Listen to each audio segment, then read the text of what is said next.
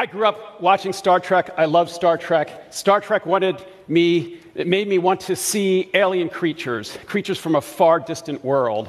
But basically, I figured out that I could find those alien creatures right on Earth. And what I do is I study insects.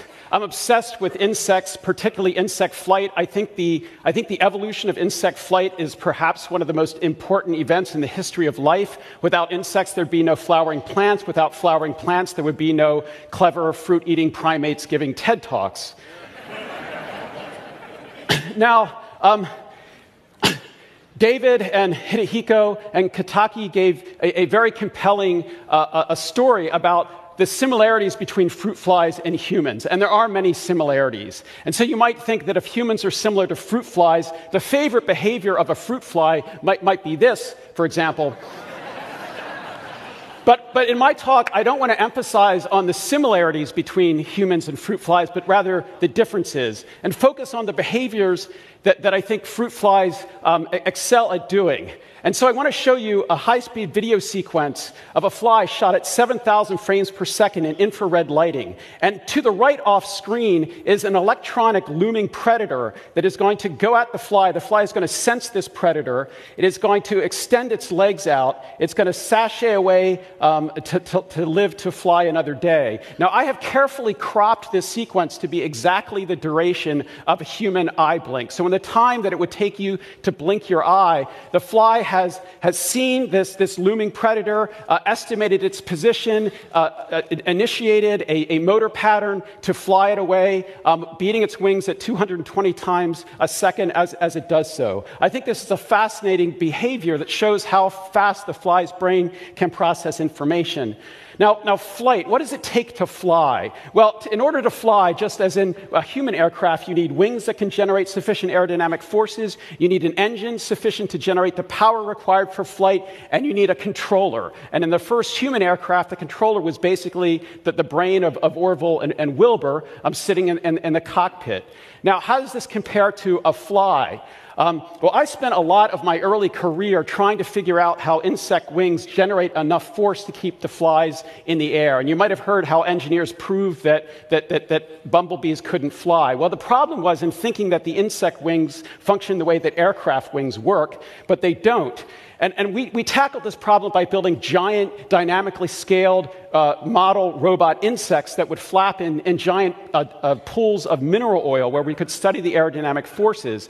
And it turns out that the insects flap their wings in a very clever way, at a very high angle of attack, that creates a structure at the leading edge of the wing, a little tornado-like structure called a leading edge vortex. And it's that vortex that actually enables the wings to make enough force for the animal to stay in the air. But the thing that's actually what's fascinating is not so much that the wing has some interesting morphology. What's clever is the way the fly rather flaps it, which of course ultimately is controlled by the nervous system, and this is what enables flies to perform these remarkable aerial maneuvers. Now, what about the engine?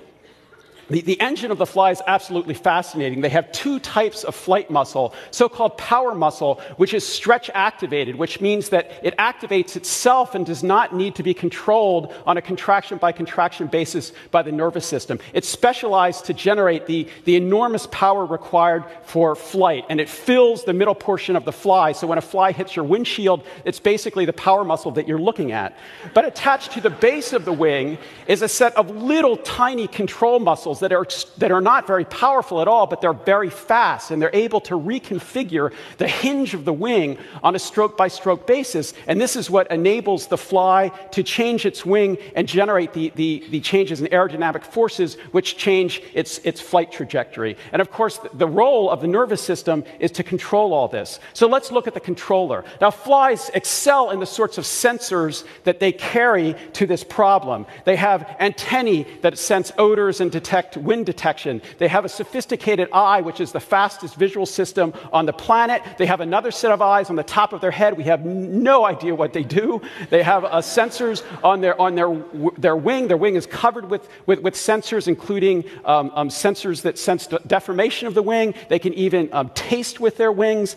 One of the most sophisticated sensors a fly has is a structure called the halteres. The halteres are actually gyroscopes. These devices beat back and forth about 200 hertz hertz during flight, and the animal can use them to sense its body rotation and initiate very, very fast corrective maneuvers. But all of this sensory information has to be processed by a brain. And yes, indeed, flies have a brain of about 100,000 neurons. Now, several people at this conference have already suggested that fruit flies could serve neuroscience because they're a simple model of brain function. And the basic punchline of my talk is I'd like to turn that over on its head. I don't think they're a simple model of anything. And I think that flies are a great model. They're a great model for flies. And let's explore this notion of simplicity. So I think, unfortunately, a lot of neuroscientists, we're all somewhat narcissistic. When we think of brain, we, of course, imagine our own brain. But remember that this kind of brain, which is much, much smaller, instead of 100 billion neurons, it has 100,000 neurons. But this is the most common form of brain on the planet and has been for 400 million years. And is it fair to say that it's simple? Well, it's simple in the sense that it has fewer neurons, but is that a fair metric? And I would propose it's not a fair metric. So let's sort of think about this. I think we have to compare the size of the brain with what the brain can do. So I propose we have a Trump number, and the Trump number is the ratio of this man's behavioral repertoire to the number of neurons in his brain. We'll calculate the Trump number for the fruit fly. Now, how many people here think the Trump number is higher for the fruit fly? It's a very smart audience. Yes, the inequality goes in this direction, or I would posit it. Now, I realize that it is a little bit absurd to compare the behavioral repertoire of a human to a fly. But let's take another animal just as an example. Here's a mouse. A mouse has about 1,000 times as many neurons as a fly. I used to study mice. When I studied mice, I used to talk really slowly. And then something happened when I started to work on flies. And I think if you compare the natural history of flies and mice, it's really comparable. They have to forage for food. They have to engage in courtship. They have sex. They hide from predators. They do a lot of the similar things. But I would argue that flies do more. So, for example, I'm going to show you a sequence. And I have to say, some of my funding comes from the military. So I'm showing this classified sequence, and you cannot discuss it outside of this room. Okay. So I want you to look at the payload at the tail of the fruit fly. Watch it very closely, and you'll see why my 6-year-old son now wants to be a neuroscientist. Wait for it. So at least you'll admit that if fruit flies are not as clever as mice, they're at least as clever as pigeons. Now, I want to get across that it's not just a matter of numbers, but also the challenge for a fly to compute everything its brain has to compute with such tiny neurons. So this is a beautiful image of a visual interneuron from a mouse that came from Jeff Lichtman's lab, and you could see the wonderful images of brains that he showed in his talk. But up in the corner, in the right corner, you'll see at the same scale a visual interneuron from a fly, and I'll expand this up. And it's a beautifully complex neuron. It's just very, very tiny. And there's lots of biophysical challenges with trying to compute information with tiny, tiny neurons. How small can neurons get? Well, look at this interesting insect. It looks sort of like a fly. It has wings, it has eyes, it has antennae, it's legs, complicated life history. It's a parasite. It has to fly around and find caterpillars to parasitize. But not only is its brain the size of a salt grain, which is comparable for a fruit fly, it is the size of a salt grain. So here's some other organisms at the similar scale. This animal is the size of a paramecium and an amoeba. And it has a brain of 7,000 neurons that's so small. You know these things called cell bodies you've been hearing about, where the nucleus of the neuron is? This animal gets rid of them because they take up too much space. So this is a session on frontiers in neuroscience. I would posit that one frontier in neuroscience is to figure out how the brain of that thing works. But let's think about this. How can you make a small number of neurons do a lot? And I think if from an engineering perspective, you think of multiplexing. You can take a hardware and have that hardware do different things at different times, or have different parts of the hardware doing different things. And these are the two concepts I'd like to explore. And they're not concepts that I've come up with, but concepts that have been proposed by others in the past. And one idea comes from lessons from chewing crabs. And I don't mean chewing the crabs. And I grew up in Baltimore, and I chew crabs very, very well. But I'm talking about the crabs actually doing the chewing. Crab chewing is actually really fascinating. Crabs have this complicated structure under their carapace called the gastric mill that grinds their food in a variety of different ways. And here's an endoscopic movie of this structure. The amazing thing about this is that it's controlled by a really tiny set of neurons, about 24 neurons.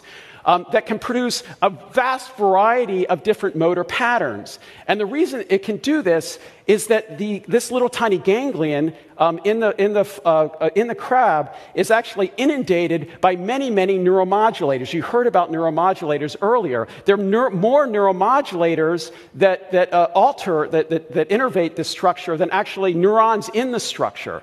And they're able to generate a complicated set of patterns. And this is the work by Eve Marder and her many colleagues who've been studying this fascinating system that show how a small cluster of neurons can do many, many, many things because of neuromodulation that can take place on a moment-by-moment basis. So this is basically multiplexing in time. Imagine a network of neurons. With one neuromodulator, you select one set of cells to perform one sort of behavior, another neuromodulator, another set of cells, a different pattern, and you can imagine you could extrapolate to a very, very complicated system.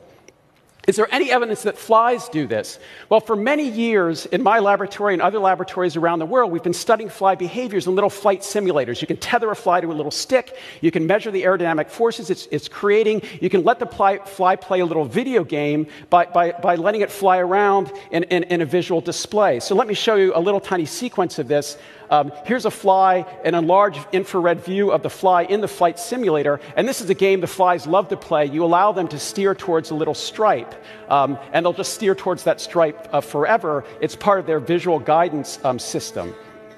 But very, very recently, it's been possible to modify these sorts of behavioral arenas for physiology. So this is the preparation that one of my former postdocs, Gabby Mayman, who's now at Rockefeller, developed. And it's basically a flight simulator, but under conditions where you actually can stick an electrode in the brain of the fly and record from a genetically identified neuron in the fly's brain. And this is what one of these experiments looks like. It was a sequence taken from another postdoc in the lab, Bettina Schnell. The green trace at the bottom is the membrane potential of a neuron in the fly's brain. And you'll see the fly start to fly, and the fly is actually controlling the rotation of that visual pattern itself by its own wing motion. And you can see this visual interneuron respond to the pattern of wing motion as the fly flies. So for the first time, we've actually been able to record from neurons in the fly's brain while the fly is performing sophisticated behaviors such as flight. And one of the lessons we've been learning is that the physiology of cells that we've been studying for many years in quiescent flies is not the same as the physiology of those cells when the fly is actually engaged in active behaviors